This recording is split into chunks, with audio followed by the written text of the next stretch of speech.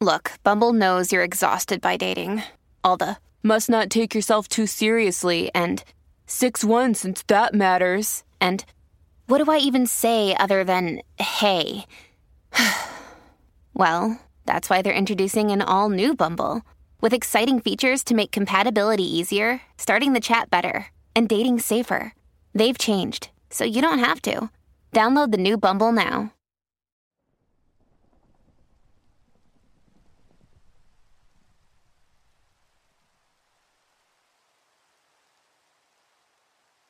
A couple of days ago, my dad took me swimming at Shiner Lake. We hadn't been there since Mom left when I was 10, and if I'm honest, I was more excited about spending time with him than I was going to the lake for the day. It's not that the lake wasn't fun. It was. We swam, cooked out, and I got to check out several hot girls throughout the day. But I'm 16 now, and between my friends and school at my dad's work, we don't really see each other beyond dinner and the occasional football game on Sunday. It was nice to have a full day together. It sounds sappy, but my dad is a great guy, and growing up he was my best friend. He's always been smart, patient, and kind, even when I didn't deserve it. That's why I didn't understand what was happening.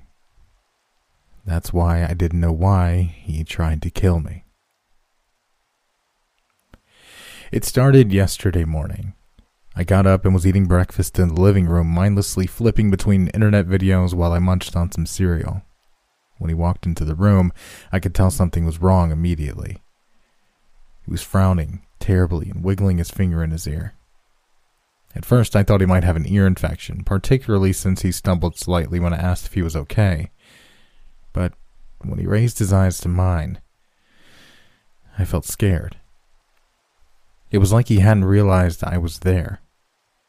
No, it was more like he was seeing me for the first time and he didn't like what he saw. What the fuck did you just say to me, you little shitter? He drawled out the R so long, I would have thought it was a joke any other time. Instead, he got up and started backing away from the kitchen. Nothing, Dad. I was just asking if you were okay. Sorry.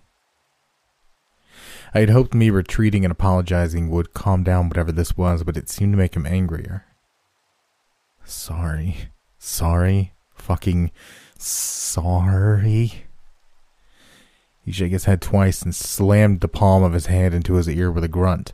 You just think you're sorry? Coming at me with that sass mouth? There was a thin line of drool forming at the corner of his mouth, and a new thought punched through the thick layer of fear that was taking me over. A stroke. You might be having some kind of weird stroke. The thought distracted me for a second, and that was all it took for him to surge forward and close the distance between us. He grabbed me by the shoulder and slammed the other hand onto my stomach, knocking the wind out of me and sending me to the floor. I was so surprised and hurt I could barely think at all, beyond some dim expectation that he would start kicking or stomping me now. But there was none of that. Instead, he just stood over me. A large, humorless grin stretched his mouth wide, and that thin string of drool yo-yoed before landing on my cheek and sliding into my hair. Now you're sorry. Now you know what's what. With that, he turned and walked away, heading back into the direction of his bedroom. I heard the door slam, but I still waited a few seconds before getting up and going outside. I didn't know what to do. I could call the cops, but they might either blow me off or take it very serious, and I wasn't sure if either was what I wanted. I thought about calling the hospital, but my father has clout and money around here, and if he didn't want to go, they weren't going to push it, unless, again, I elevated it to a cop situation. I wasn't badly hurt, just scared more than anything, and maybe it was just some weird fluke. But that was dumb. He had to have had something wrong with him. He was sick or something. I ran back inside and got my car keys, and as I was getting in the car, I heard him behind me. Jack, Where are you headed off to so early? I turned around and he was smiling confusedly at me. His face so different from what the twisted, hateful mask it had been just a few minutes before. He looked like my dad again. I felt a sense of relief flooding through me, but I held it in check. I could still see the glistening saliva at the corner of his mouth, and for all I knew, this was some kind of trick. I got in the car and turned it on, rolling down the window before I answered. Dad, you just attacked me. You remember that? The change in his expression broke my heart. I could tell he didn't know what I was talking about, but from how I was acting, he knew I wasn't joking around either. He asked me what was going on, coming closer to the car. I asked him to stop, and he did, his face looking even more wounded. When I told him what had happened, he started crying. He swore to me that he didn't remember anything. He said that he'd had a bad headache when he went to sleep the night before, but the next thing he remembered was getting up just a minute ago. I asked him if he could have just had some kind of bad dream and sleepwalked or something. He seemed to think it over for a moment and shook his head. I'd like to think so, but I've never heard of anyone doing anything like that when they were asleep. I need to see a doctor. I'd rather see Dr. Phillips. He's discreet and knows his stuff, but I know he's out of town until tomorrow with Melanie. He paused, his eyes sad. Are you okay with that? Are you okay with me waiting that long? If you don't feel safe around me, I'll go to the hospital now, or I can stay at a hotel overnight and see him tomorrow. You decide what will make you comfortable, and that's what I'll do. I wanted to tell him to go right away, but I knew he was worried about his reputation and work if it got out he was beating his son and not remembering it. And he seemed so much better. I really did hope it was just caused by some bad dreams. I told him that I was cool with him waiting and staying in the house, but if we noticed anything else weird, he really had to go to the hospital right away. He swore he could, and after an awkward silence, I turned off the car and went back inside. We hung out some in the afternoon watching TV, but it was painful. I couldn't help but be afraid of him a little, and I could tell it was eating away at him. That night he made us spaghetti for dinner, and we were in the middle of eating when he stopped mid-sentence, dropped his fork in his lap, noodles and all. I froze, afraid to ask if he was okay or make any sudden movements. He shook his head twice, his eyes glazed and staring off at something I couldn't see. His lips started moving, and I could finally hear him muttering from across the table. Pretty, yes. Oh, I think so. It's a perfect thing. Suddenly his eyes snapped to me, his mouth twisting into a grimace. He put his hands on the table like he was getting ready to either shove it toward me or come over it. So I ran.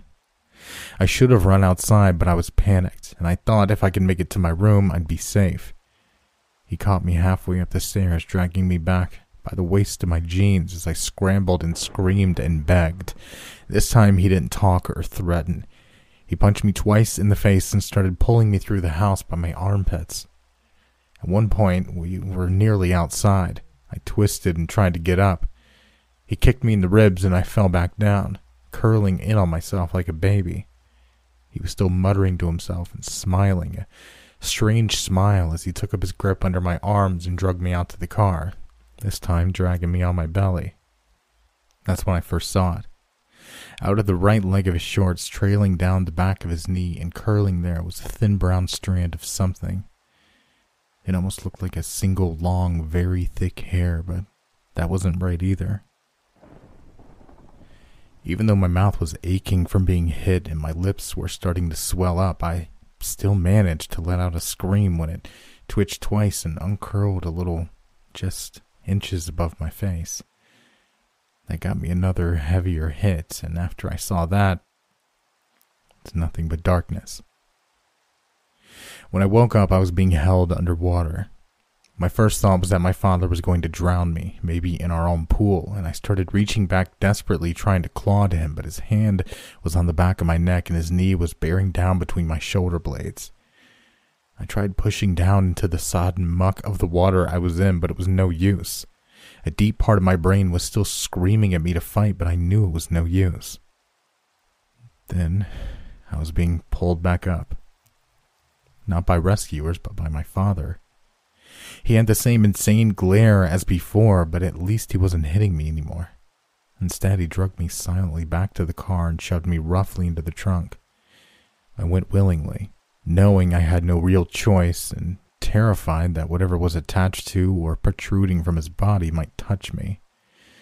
I had a momentary idea that maybe I had imagined it or dreamed it while unconscious, but in this brief time frame between the water and the trunk, I managed to see he had taken me all the way to Shiner Lake and that the thing twitching restlessly against his leg was all too real.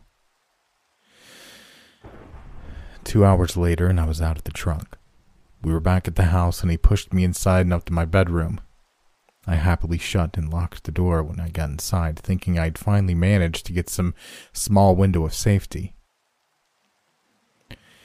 He didn't say anything or beat on the door, but instead went back downstairs. I started searching my pockets for my phone, but it wasn't on me. I grabbed my laptop to try and send a message out from it, but the internet was down. By then, my dad was back at the door. I heard loud thudding, and at first I was afraid he was trying to break down the door. Then I realized he was hammering in nails. He was sealing me in. I wasn't sure what to do. I was afraid he might try to burn the house down with me in it, but it was also possible he was shutting me in here to try and protect me from himself. The only window in my room looked down to a straight drop in the concrete patio around the pool. It was doable if I smelled smoke, but it would probably break something in the process. I was still weighing my options when I realized he'd stopped hammering and seemingly gone away. I went to the window to gauge the drop again when I saw my dad walking out onto the patio. He was walking stiff-legged, dragging his right leg as he went and shaking his head more and more. I saw that long, dark tendril twisting this way and that as it wrapped itself around his leg and slid towards his ankle. He twitched more violently as he reached the edge of the water, turning enough to look at me for a moment. His eyes looked almost sad and familiar, but it was hard to say with the distance and the dark. Then he was in the pool, and in a matter of moments, he was bursting apart. The thing was much larger than what was on the outside. It was some kind of thick brown worm, and when it touched the water, it began thrashing about, ripping my dad apart in the process. Even in the dim exterior of the house lights, I could see the pool quickly turn from a dark blue to a darker red. And when I saw his chest coming apart underneath his shirt, I just closed my eyes and screamed for a while. When I opened them, the water was calm again, except for at its lower depths. I imagined I could see that long, thin monster swimming around near the bottom. And it looked as though it was coming apart as well. I swear, I saw small pieces of it floating away, darker spots of black among the red. But then it was back at the surface, smoothly arching its body over the pool's edge and sliding into the shadowy hedges beyond. I've been sitting here for the last hour writing this before I try to go down and find my phone. I don't know what that thing is, but if it gets me, I want there to be some kind of record or warning for others. I don't know why it didn't get me the first time we were at the lake, and I hope the second trip doesn't mean what I think it might. My head is pounding, and I'm so scared, but I'm writing this later now. Then I just woke up. My head hurts so bad now. I'm out of my room now. I woke up in the living room on the floor. I don't know how, but I broke down the door, I guess. Fuck my head. It's itching on the inside. It's so thirsty. I can't find phone, but I got internet going again. I think I was blacked out for a long time. It's dark again. I can't figure out what to do, so I looked up giant worms. No luck. I tried parasites. I can't think or write good right now, so I'm gonna paste this here. The horsehair worm. It's like a thread-like roundworm that derives its nickname from its resemblance to the hair of a horse's tail. The worm infests the body of an insect such as a grasshopper or a beetle, growing fully inside the body. During its development, it affects the brain of the host, altering its behavior and ultimately controlling it so that the host finds its way to water and drowns. The worm, which often has already started protruding from the body prior to killing its host, then frees itself fully and begins its next stage of life. This is something like that got my dad. I think it made him infect me too. I'm so thirsty. I hurt all over now. Oh, my head. I feel it in me. I feel it inside and outside too. Oh no. I think old Mr. Horsehair is crawling all in me. Stay away. Please. Oh, I'm so thirsty. Bye.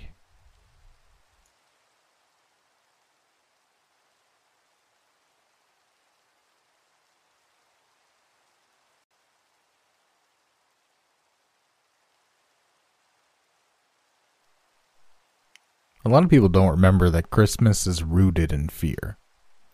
It's been wrapped up in pretty packaging, given the face of a jolly bearded man and made to sound like jingling bells and the hoofbeats of 8 tiny reindeer.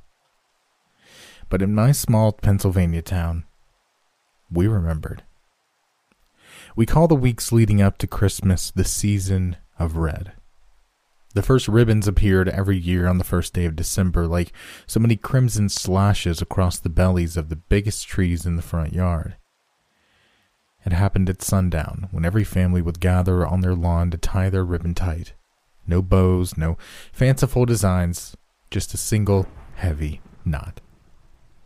Each member would touch the ribbon, and then they'd return to their lives for another 24 hours until the process would be repeated. A new ribbon every day leading up to Christmas. It wasn't strange to me. It was something I'd done all my life. I thought everyone had their own season of red until I was 16 and my best friend Nick came to visit for the first time. We'd met online playing games, and I'd spent 6 months convincing my parents he wasn't a pedophile, so they'd let him visit. They finally agreed, and his flights were booked. He arrived 3 days before Christmas to a town wrapped in red. "You guys go all out, huh?" Nick asked, peering out the car window while we drove slowly through my neighborhood. "You gotta," my little sister Tori advised sagely from the back seat. She insisted on coming with me to the airport to make sure Nick was on the up and up. My 12-year-old 90-pound bodyguard. How else do you keep the still man away? The still man? Nick half turned in his seat to look at her. I could see the skepticism stamped on his face, even in my periphery. "It's just superstition," I said. "You don't have it in Nebraska?" "We don't have anything in Nebraska." Beware, beware, the steel man draws near, torn from his rest by goodwill and cheer. He comes for you now, a creature of dread. Your only escape is to hide behind red. A ribbon each day, strung high up front, will ward him off and keep you safe from his hunt. Tony recited dutifully. She didn't appreciate Nick's laughter in response. Your whole town gets in on this Stillman thing? He looked between us, grinning. Pretty much, I replied with a shrug. If someone doesn't put their ribbons up, somebody else will do it for them. These trees are covered. How long do you guys do it? 24 days, Tony said. You gotta until Santa comes and chases him back to his grave. Santa, huh? It's more like the spirit of Christmas or Jesus' arrival or something, I said. So what's so scary about the steel man that makes everyone do this? I let Tony, who was heavily invested in the urban legend, explain the story of the steel man. She dove in with all the seriousness of a true believer. The tale was a grim one, about an overlooked and ignored vagabond who had been left to die in the streets while everyone else went on their Christmas celebrations. They found him in the front door of the church, frozen solid and standing upright with one arm outstretched, reaching for the door. They buried him in an unmarked grave on the outskirts of town and forgot about him. Until the next year, on December 1st, when rumors started that he'd been standing in the streets outside people's windows. People started disappearing, 1 on the first day, 2 on the second, so on and so on.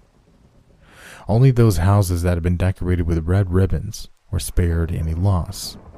No one knew why he wouldn't cross it, but the red ribbon became their protection against his evil spirit. And if he does find you, there's almost no getting away. He only moves when you do, so you either have to stand there until you freeze like he did, or you run and he follows. The further you go, the closer he gets, until he catches you. Tony snatched at the air with both hands. The only way to escape is to get into a house behind ribbons. Nick scoffed. Sounds stupid. Well, if you're so brave, maybe you should go wait for him outside, Tony said snippily. Maybe I will. Good. Fine. The visit was off to a great start. When we got home, I introduced Nick to my parents, who were relieved to see the same gawky, tall teen that had been in the pictures, and showed him around the house. It didn't take long before any of the lingering awkwardness that comes from meeting in person for the first time wore off, and we had our laptops booted up and a game running. That night, after another round spent in Call of Duty, Nick lowered the lid of his computer. You really believe all that steel man stuff? He asked. Nah, it's just like all the other Christmas bull, like that evil Santa dude from Germany or whatever. So you wouldn't care if some of the ribbons just went missing? I rolled my eyes and sat back in my chair. No, it's just a story. Let's do it then. What? Let's go take some ribbons down, freak people out a bit. It'll be fun. I hesitated. I didn't believe in the still man, but I did believe that there would be some kind of punishment if we got caught. The wrath of my parents, especially right before I was expecting a few pretty nice gifts, was much scarier than some bedtime story monster. I don't know, man. That's messing with my neighbor's stuff. We could get in trouble. It's almost midnight. Who's still going to be awake and looking out the window to notice us? We'll just hit one house real quick. Nobody will know anything until tomorrow morning. I could see the external hard drive I asked for slowly vanishing from beneath the tree. Come on, Pete, don't be a little bitch. Snow had fallen heavily all evening, and the fresh blanket of white crunched beneath our feet. I shoved my hands cold despite my gloves. Deep into my jacket pockets. We're leaving tracks, I griped. They're going to lead right back to my house.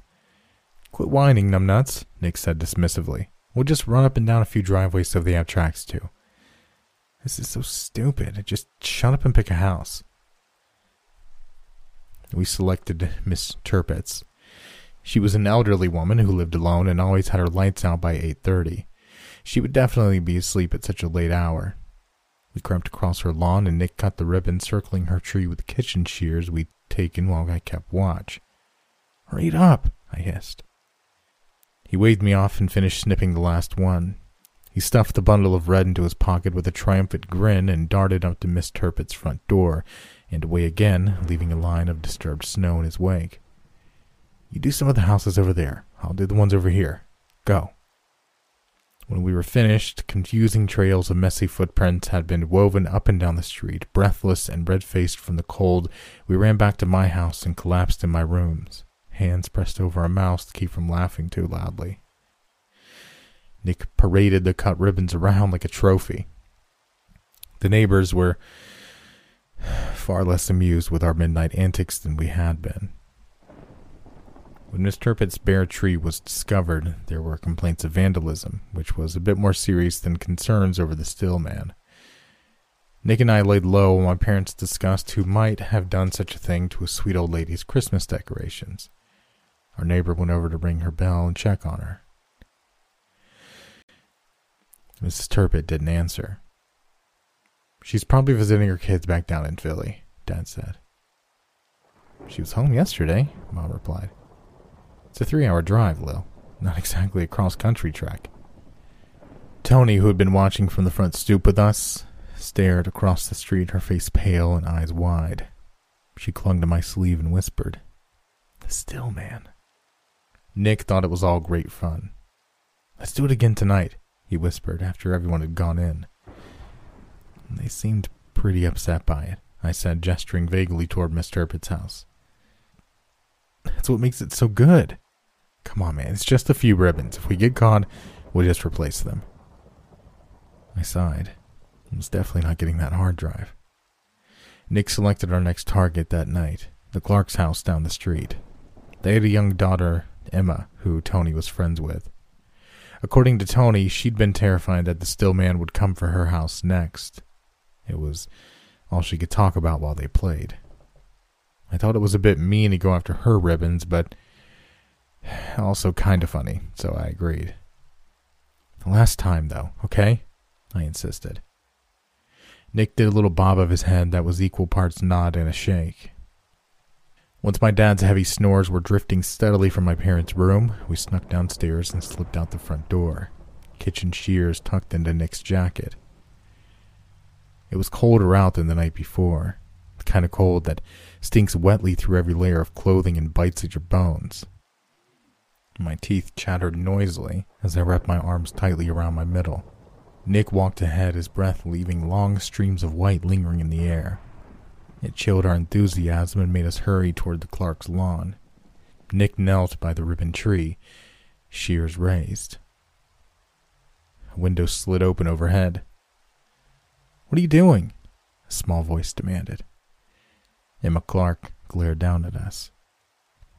I replied, too cold to come up with a quick answer. "Just checking your ribbons are secure," Nick said smoothly. "Then why do you have scissors?" Nick wasn't so prepared for the follow-up. "You stole Mrs. Turpit's ribbons, didn't you?" Emma accused. "You..." Her words shriveled up into a slow inhale. "Emma?" I called up as loudly as I dared. But she wasn't looking at us anymore. Her eyes were so large they seemed they might pop out of her skull. They were locked somewhere behind us. Even in the dim lighting offered by the streetlight, I could see that the color had drained from her face. I turned to see what she was looking at. A person was standing in the middle of the street, gaunt, with purpled lips and features eaten away by frostbite. One arm outstretched in front of him. He was completely still, save for the rustle of his threadbare clothes and a bitter breeze. "Nick?" I groped for my friend and yanked him to his feet. "What are you—" I cut off his irritated question with an elbow to his ribs and pointed. The cold deepened around us. "You're fucking with me," Nick said in soft disbelief. My fingers tightened around his arm. "Pete?" he uttered, less brave, unable to look away from the frozen figure. "I'm not," I found my voice enough to say. Emma's window slammed shut. The still man remained in place, reaching and staring. My face was going numb from the cold, but I couldn't have released Nick even if I wanted to. "Pete?" Nick said again. I took a step back. The still man hadn't moved. I'd swear on it, but somehow he'd come 2 steps closer. "What the fuck?" Nick's voice had become a squeak. Beware, beware, the still man draws near. Torn from his rest by goodwill and cheer, he comes for you now, a creature of dread.